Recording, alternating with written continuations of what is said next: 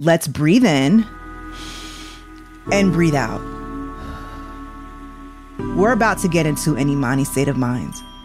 I'm Dr. Imani Walker. I've been practicing as a psychiatrist for over 10 years. I know that so many of y'all don't know where to start when you want to talk about your mental health.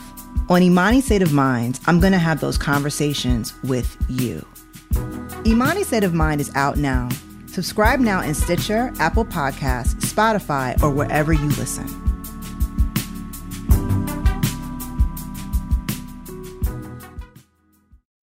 Are you a woman over 40? Do you believe that this is both the very best and the very worst time of your life? Are you looking to find the humor in being this age and some insight into what it all means? Then check out Everything is Fine, a new podcast for women on the other side of 39. Hosted by Lucky Magazine founding editor Kim France and podcaster Tally Abacassis, each episode digs deep into the identity shift that comes with navigating what can be an alternately weird and liberating stage of life. A chat show with interview guests from the media and entertainment worlds, Kim and Tally combine fun subjects like fashion over 40 and beauty tips with big subjects like menopause and anger. It's a great listen, empathetic, insightful, and most of all, entertaining. So subscribe to Everything is Fine wherever you listen to podcasts.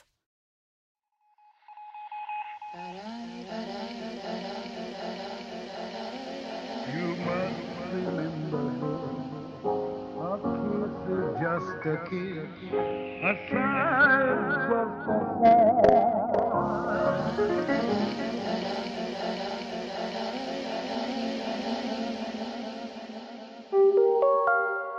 Welcome to another episode of You Must Remember This, the podcast dedicated to exploring the secret and or forgotten histories of Hollywood's first century, part of the Panoply Network. I'm your host, Karina Longworth. And this is the latest chapter of our ongoing series about famous people during times of war or Star Wars. There are many, many, many, many stories we could tell about the groundbreaking multi-hyphenate comedy pioneer Charlie Chaplin, whose career was grounded by the silent comedies he made in the teens and 1920s, but extended well into the sound era as well. He was a man who spent his early years in a Dickensian workhouse, reached the highest heights of Hollywood fame, and then died in exile in a Swiss mansion. He was a notorious sucker for pretty teenage girls, and he also stayed with his final wife for over 30 years. Hopefully, someday, we'll get around to telling all of Charlie Chaplin's stories. But in keeping with our current series, today we're going to focus on Chaplin's experiences during and his engagement with World War II. It's a story that breaks down into two parts. There is the left-leaning, pacifist, and ultimately humanist political engagement that compelled Chaplin to take on Adolf Hitler in his most controversial and eventually most successful film, The Great Dictator. And then there's the fallout of Chaplin's naked ambition to help change the world, the scandals and legal problems which Chaplin left himself open to thanks to his notoriously bad taste in women, but which were, as we now know, fully orchestrated by none other than J. Edgar Hoover. Join us, won't you, for the rise and fall of Charlie Chaplin during World War II.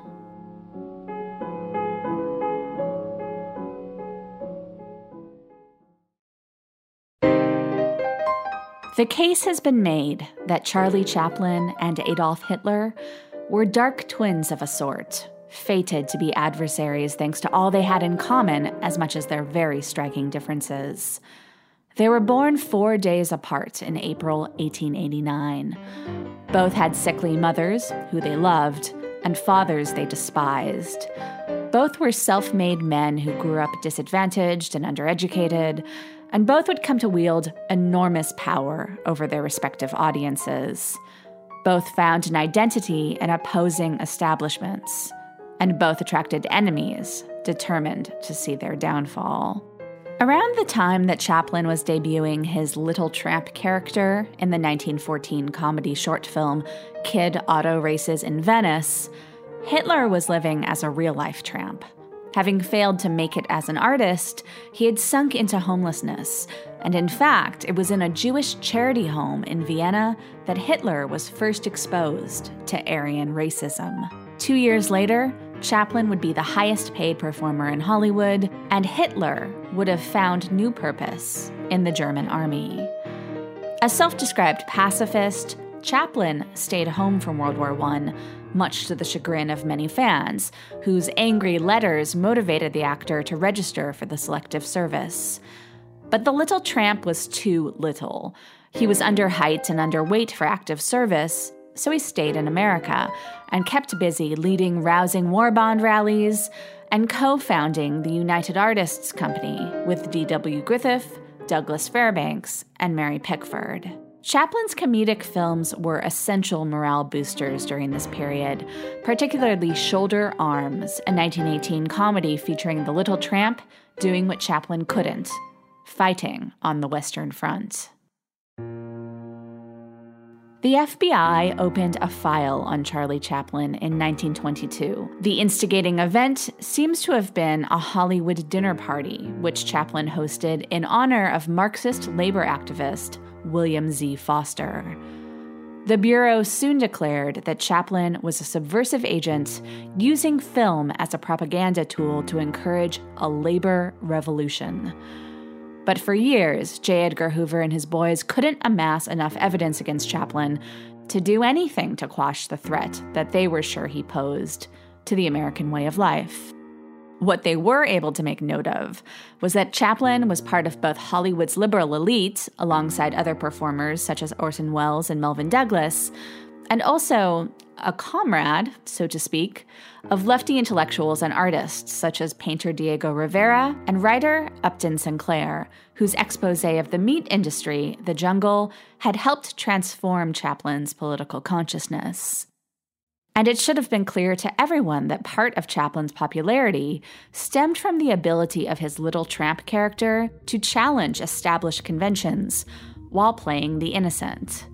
Chaplin's movies frequently mocked the powerful and the institutions that exploited and threatened everyday Americans.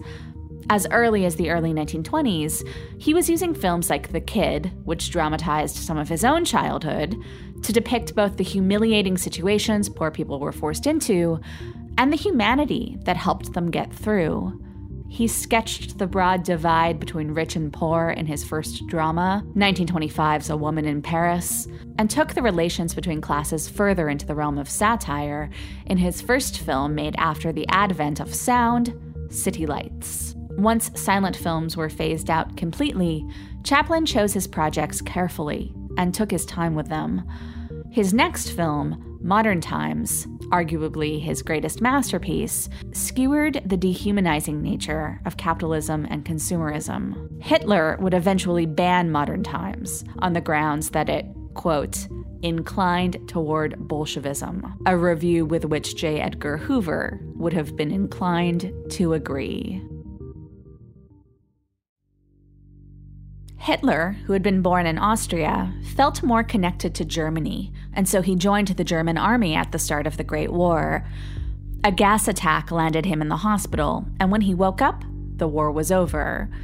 Hitler didn't know what to do with himself, so he went to Berlin and he joined the already existent Nazi Party. In 1923, he led a mob in effort to overthrow the Bavarian government. Hitler was thrown in jail, where he wrote his toxic manifesto, Mein Kampf. Pardoned and released a year later, Hitler found that Germany was descending into anarchy.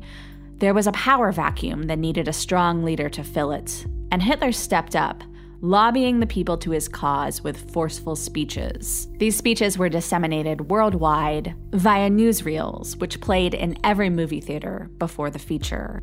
Charlie Chaplin was something of a newsreel addict.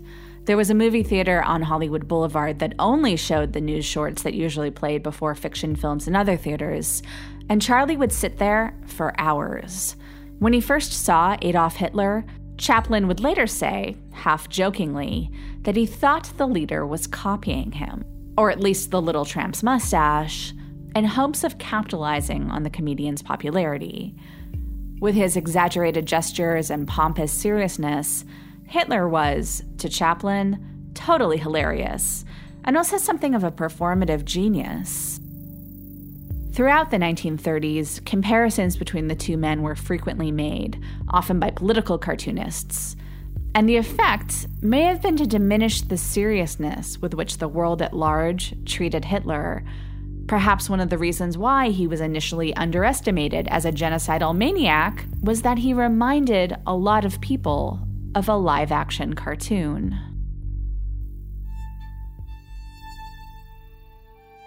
There was one thing that the Nazis and the Jews they persecuted had in common.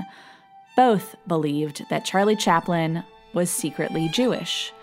These rumors were present virtually from the beginning of his career, but they were given apparent credibility thanks to news reports dating at least as far back as the early 1930s, which claimed that Chaplin's real name was Israel Thonstein. In the FBI's file on Chaplin, his supposed, potentially subversive Semitism was a frequent topic of investigation. The Jewish people were proud to have Chaplin as one of their own. The Nazis thought it was a big problem for their cause, given that Chaplin was one of the most beloved movie stars in the world. In the early 1930s, a Nazi propaganda book called The Jews Are Looking at You included an entry on Chaplin, in which he was characterized as, quote, a disgusting Jewish acrobat. When Hitler came to power in 1933, almost no one in Hollywood was inspired to, or felt at liberty to, openly critique him.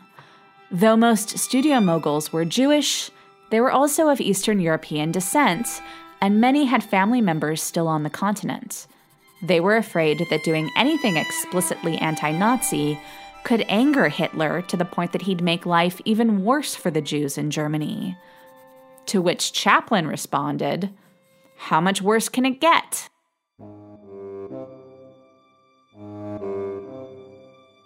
In 1938, when Chaplin first announced that he was planning to make a film which was then called The Dictator, it seemed like an extremely dangerous thing to do, to mine comedy from a critique of an increasingly powerful world leader.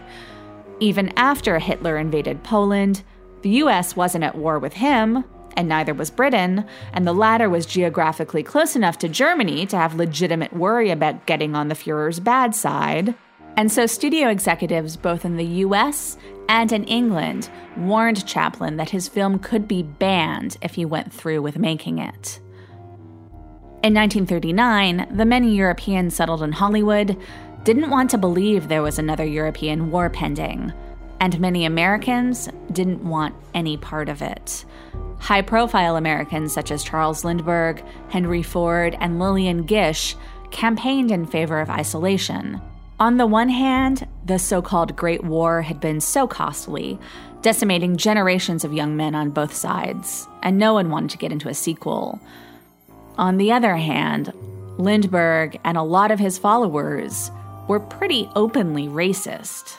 And even to those Americans who weren't openly anti-Semitic, at this point, no one had any idea how far Hitler would go to advance his Aryan agenda, so it was hard to advance the argument that he had to be stopped before he killed millions of innocent people.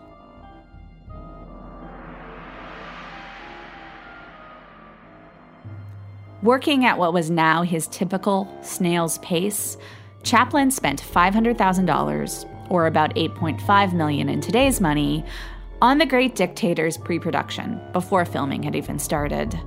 When Hitler invaded Poland in September 1939, Chaplin took a breather to decide whether or not he really wanted to move forward.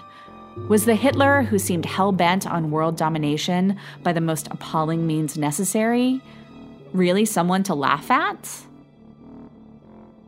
While The Great Dictator was gestating, Warner Brothers released the first blatantly anti-Hitler Hollywood film called Confessions of a Nazi Spy, based on a real Nazi spy ring in the U.S., the infiltration of which by the FBI, J. Edgar Hoover himself had apparently given the studio encouragement to dramatize.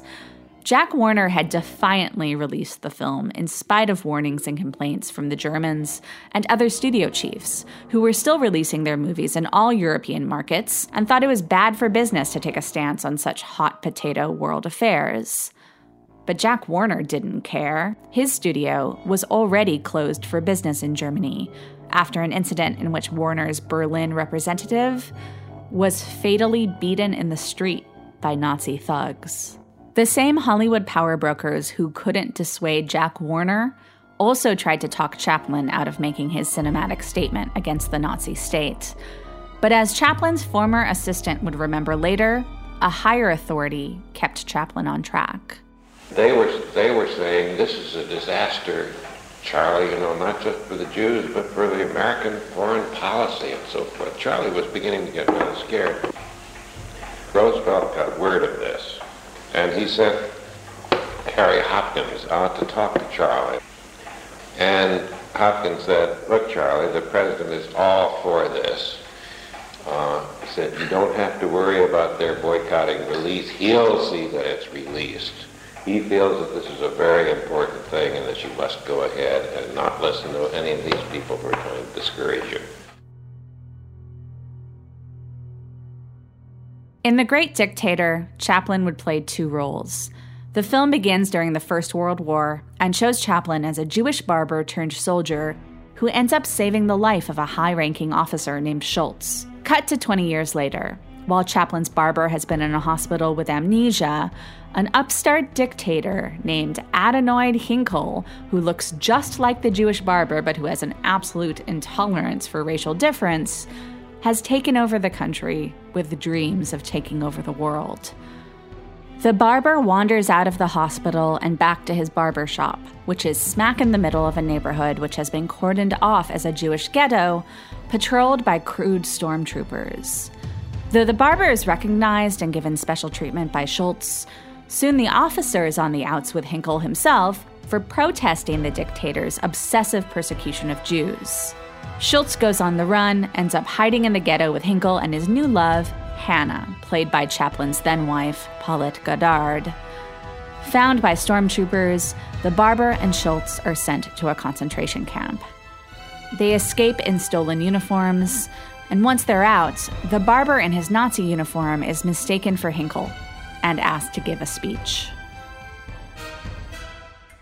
You must speak. I can't. You must. It's our only hope. Hope.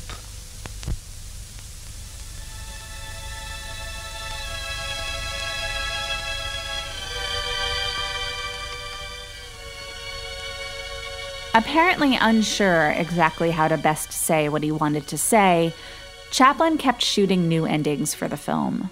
He worked so slowly that he was still editing as first France, and then Denmark fell to the Nazis. Chaplin felt a new urgency. It wasn't enough to satirize Hitler. He wanted The Great Dictator to help shorten the war. He wrote a heartfelt speech, which he would deliver to camera not in character, but as himself. Though couched within the film's plot, in which Chaplin's Jewish barber character has been mistaken for the Hitler-esque dictator and has been asked to address his people, it was really Chaplin's address to the people of the world, and particularly America, including Hollywood, who had not yet been moved to join the fight against Hitler's totalitarianism. I'm sorry, but I don't want to be an emperor. That's not my business. I don't want to rule or conquer anyone. I should like to help everyone if possible. Jew, Gentile, black man, white. We all want to help one another. Human beings are like that. We want to live by each other's happiness, not by each other's misery. We don't want to hate and despise one another. In this world, there's room for everyone, and the good earth is rich and can provide for everyone. The way of life can be free and beautiful, but we have lost the way. Greed has poisoned men's souls, has barricaded the world with hate, has goose-stepped us into misery and bloodshed.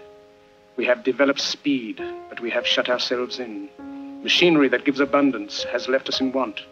Our knowledge has made us cynical, our cleverness hard and unkind.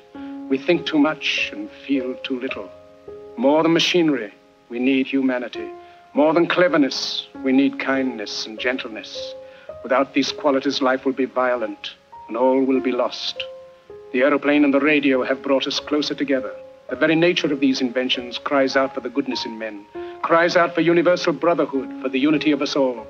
Even now, my voice is reaching millions throughout the world, millions of despairing men, women, and little children, victims of a system that makes men torture and imprison innocent people. To those who can hear me, I say, do not despair. The misery that is now upon us is but the passing of greed, the bitterness of men who fear the way of human progress. The hate of men will pass, and dictators die, and the power they took from the people will return to the people. And so long as men die, liberty will never perish. Soldiers, don't give yourselves to brutes, men who despise you, enslave you, who regiment your lives, tell you what to do, what to think, and what to feel, who drill you, diet you, treat you like cattle, use you as cannon fodder.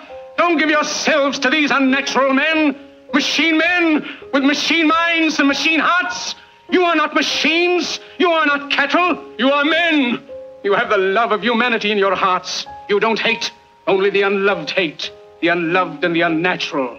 Soldiers, don't fight for slavery. Fight for liberty. In the 17th chapter of St. Luke it is written, the kingdom of God is within man, not one man nor a group of men, but in all men, in you. You, the people, have the power to create machines, the power to create happiness. You, the people, have the power to make this life free and beautiful, to make this life a wonderful adventure. Then in the name of democracy, let us use that power. Let us all unite. Let us fight for a new world, a decent world, that will give men a chance to work, that will give youth a future and old age a security. By the promise of these things, brutes have risen to power, but they lie. They do not fulfill that promise. They never will. Dictators free themselves, but they enslave the people. Now let us fight to fulfill that promise. Let us fight to free the world, to do away with national barriers, to do away with greed, with hate and intolerance. Let us fight for a world of reason, a world where science and progress will lead to all men's happiness. Soldiers, in the name of democracy, let us all unite!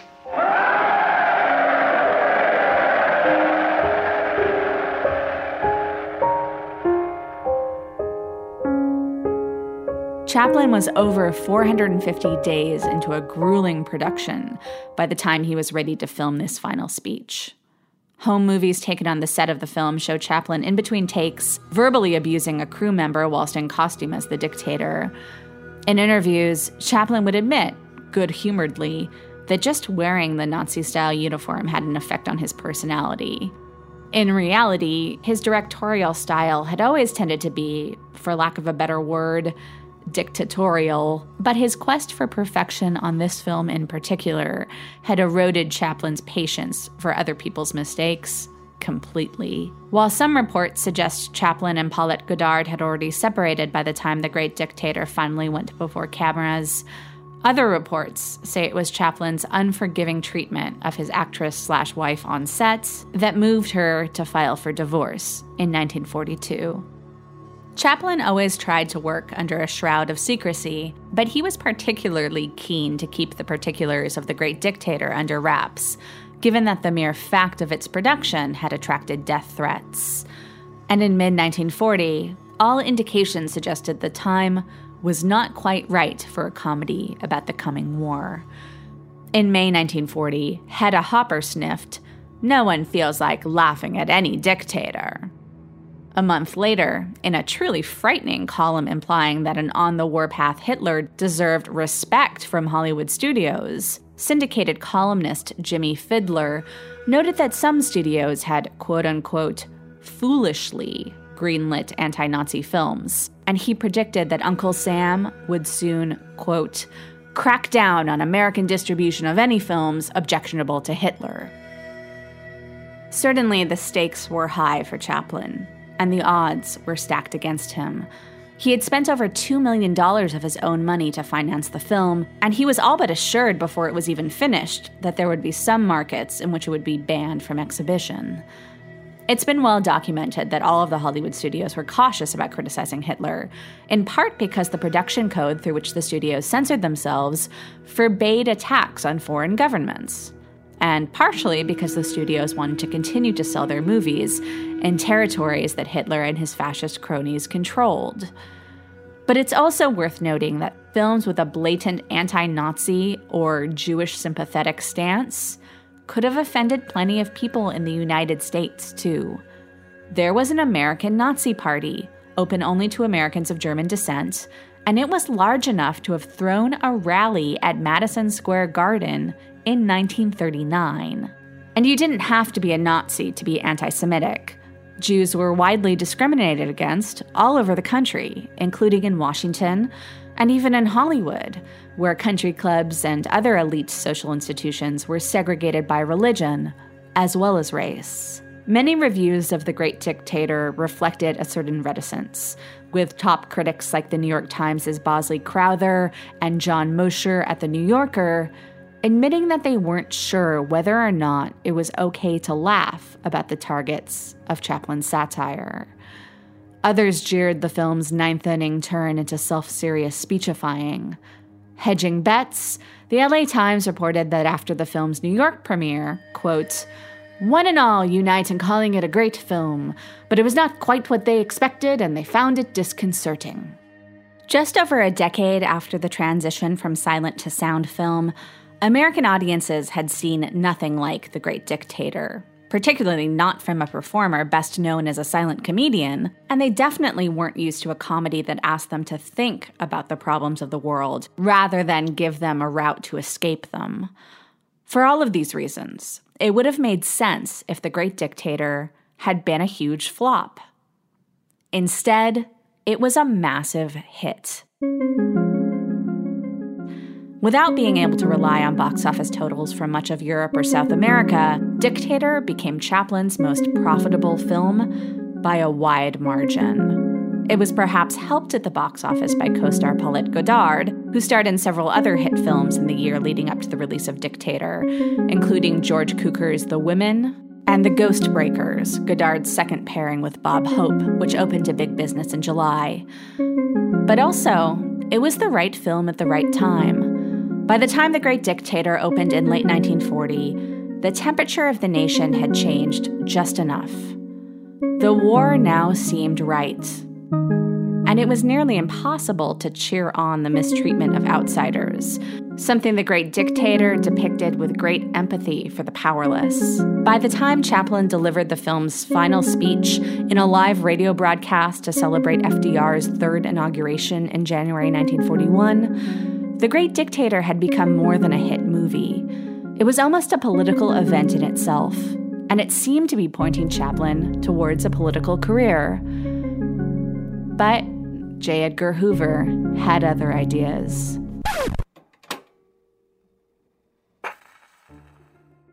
Charlie Chaplin once said, "I must find a woman who understands that creative art absorbs every bit of a man. When I am working, I withdraw absolutely from those I love. I have no energy, no love to give them." Perhaps this is why Chaplin tended to be drawn to very, very young women who weren't accustomed to making demands on a man's time. His first wife, Mildred Harris, was, at age 18, 11 years Chaplin's junior when they met. His second wife, Lita Gray, was 16 at the time of marriage, by which point Chaplin had known her for 10 years. His third wife, Paulette Goddard, was a comparative senior citizen, 21 years old when she met Chaplin aboard the yacht of Joe Schenck, future Fox exec and lover of a young Marilyn Monroe. By the time she met Chaplin, Paulette had already worked as an actress, model, and Ziegfeld girl, and she had already been married and divorced. She was under contract to Hal Roach and had appeared in a couple of Laurel and Hardy movies. Charlie and Paulette were immediately infatuated with one another, and Chaplin soon bought out her contract and cast Paulette in his next film, Modern Times, which was released in 1936. The same year, Chaplin and Goddard were married on a boat in Shanghai. Chaplin had seemingly never had a successful long-term relationship to this point, but his problems with Paulette were different than the problems in his two previous marriages, which had been to two very young women who had needy, meddling families in tow. If anything, Paulette Goddard was too independent. She wanted a life, and particularly a career, separate from Chaplin. Charlie was allegedly particularly embarrassed by his wife's fervent push for the role of Scarlett O'Hara in Gone with the Wind, and the couple's battles over this weakened their marriage. There were reports that Goddard missed out on the part of Scarlett because of the rumors that her Chinese wedding to Chaplin wasn't legally binding, and whether this was true or not, it must have fostered resentment on both sides. And it turned out their marriage was legal enough that Goddard had to go to Mexico to officially end it in 1942. Unencumbered by a wife and more famous than ever in the aftermath of the Great Dictator, Chaplin rode a wave of interest in his talents as a political orator. He started coming out in fervent favor of the Soviet Union, which was soon to be the U.S.'s official ally in the war, but at this point, to many Americans, represented an ideological or actual evil on par with Nazi Germany. At a rally in San Francisco in May 1942, Chaplin spoke in favor of the Western Allies supporting the Soviets by opening up a second front in the war. Chaplin greeted the attendees of the rally as comrades and then clarified, "I am not a communist," he said. "I am a human being." This was duly noted by the feds, who of course had been trying to nail Chaplin for his supposed subversive leftism for over 20 years. Chaplin was soon thereafter asked to speak at Carnegie Hall, and Jack Warner, of all people, perhaps the most liberal of all of the studio moguls, warned Chaplin not to go. Chaplin took this warning as a challenge and gave the speech. But he started to suspect that his activism was working against him, at least in terms of his social popularity, which seemed to wither away around this time, in direct correspondence to his increased demand as a pro-Soviet speaker. Whatever was going on, he was starting to become pretty lonely. Maybe this was why when, in New York in October 1942, Chaplin agreed to meet with Joan Barry, a young woman whom Chaplin had dated after his breakup with Goddard. Chaplin initially saw enough in Barry to pay for her acting classes and discuss featuring her in a film, but he quickly froze her out. Joan Barry, from all reports I've found, frankly, sounds totally nuts. And worse, she was willing to use her crazy pants tendencies to aid the government in their surveillance on Chaplin. In the months preceding their New York meeting, after Chaplin had stopped taking her calls, Barry had smashed the windows of Chaplin's mansion and then extorted Chaplin for $5,000 and 2 train tickets to New York in exchange for her promise to leave him alone.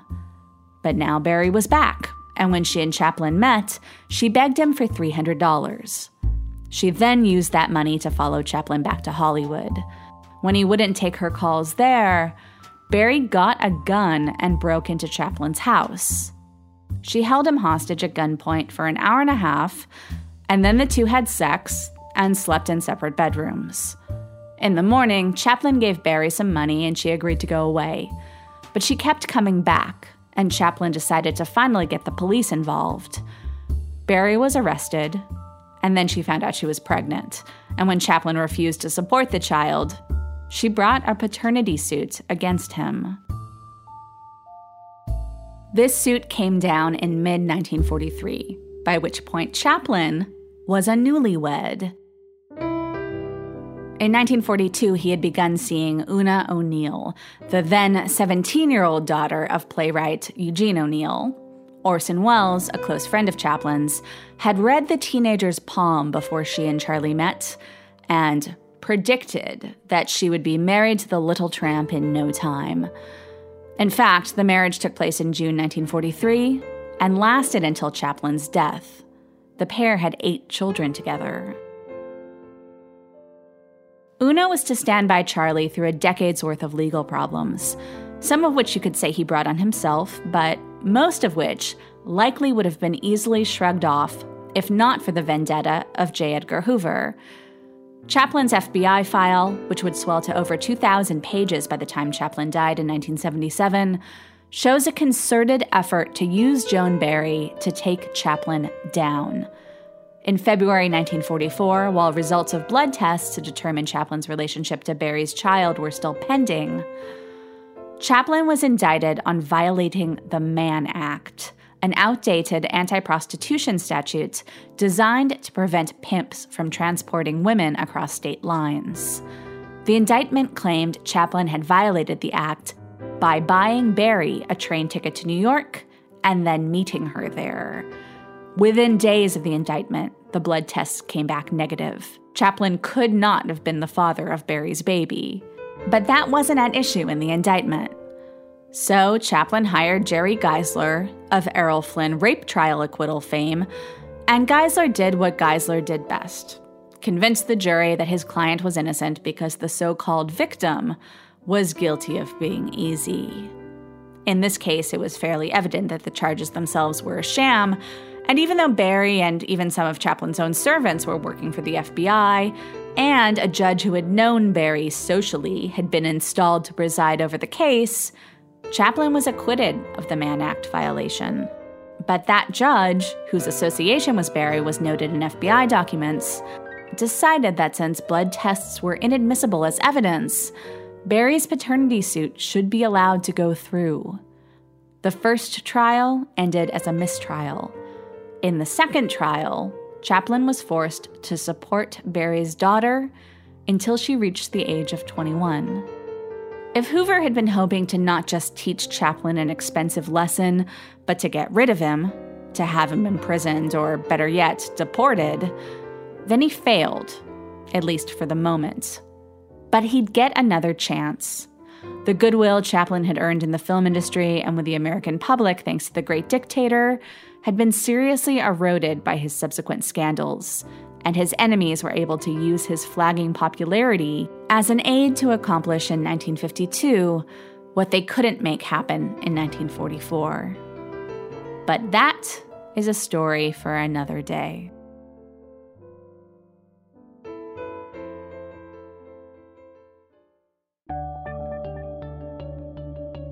Thanks for listening to You Must Remember This.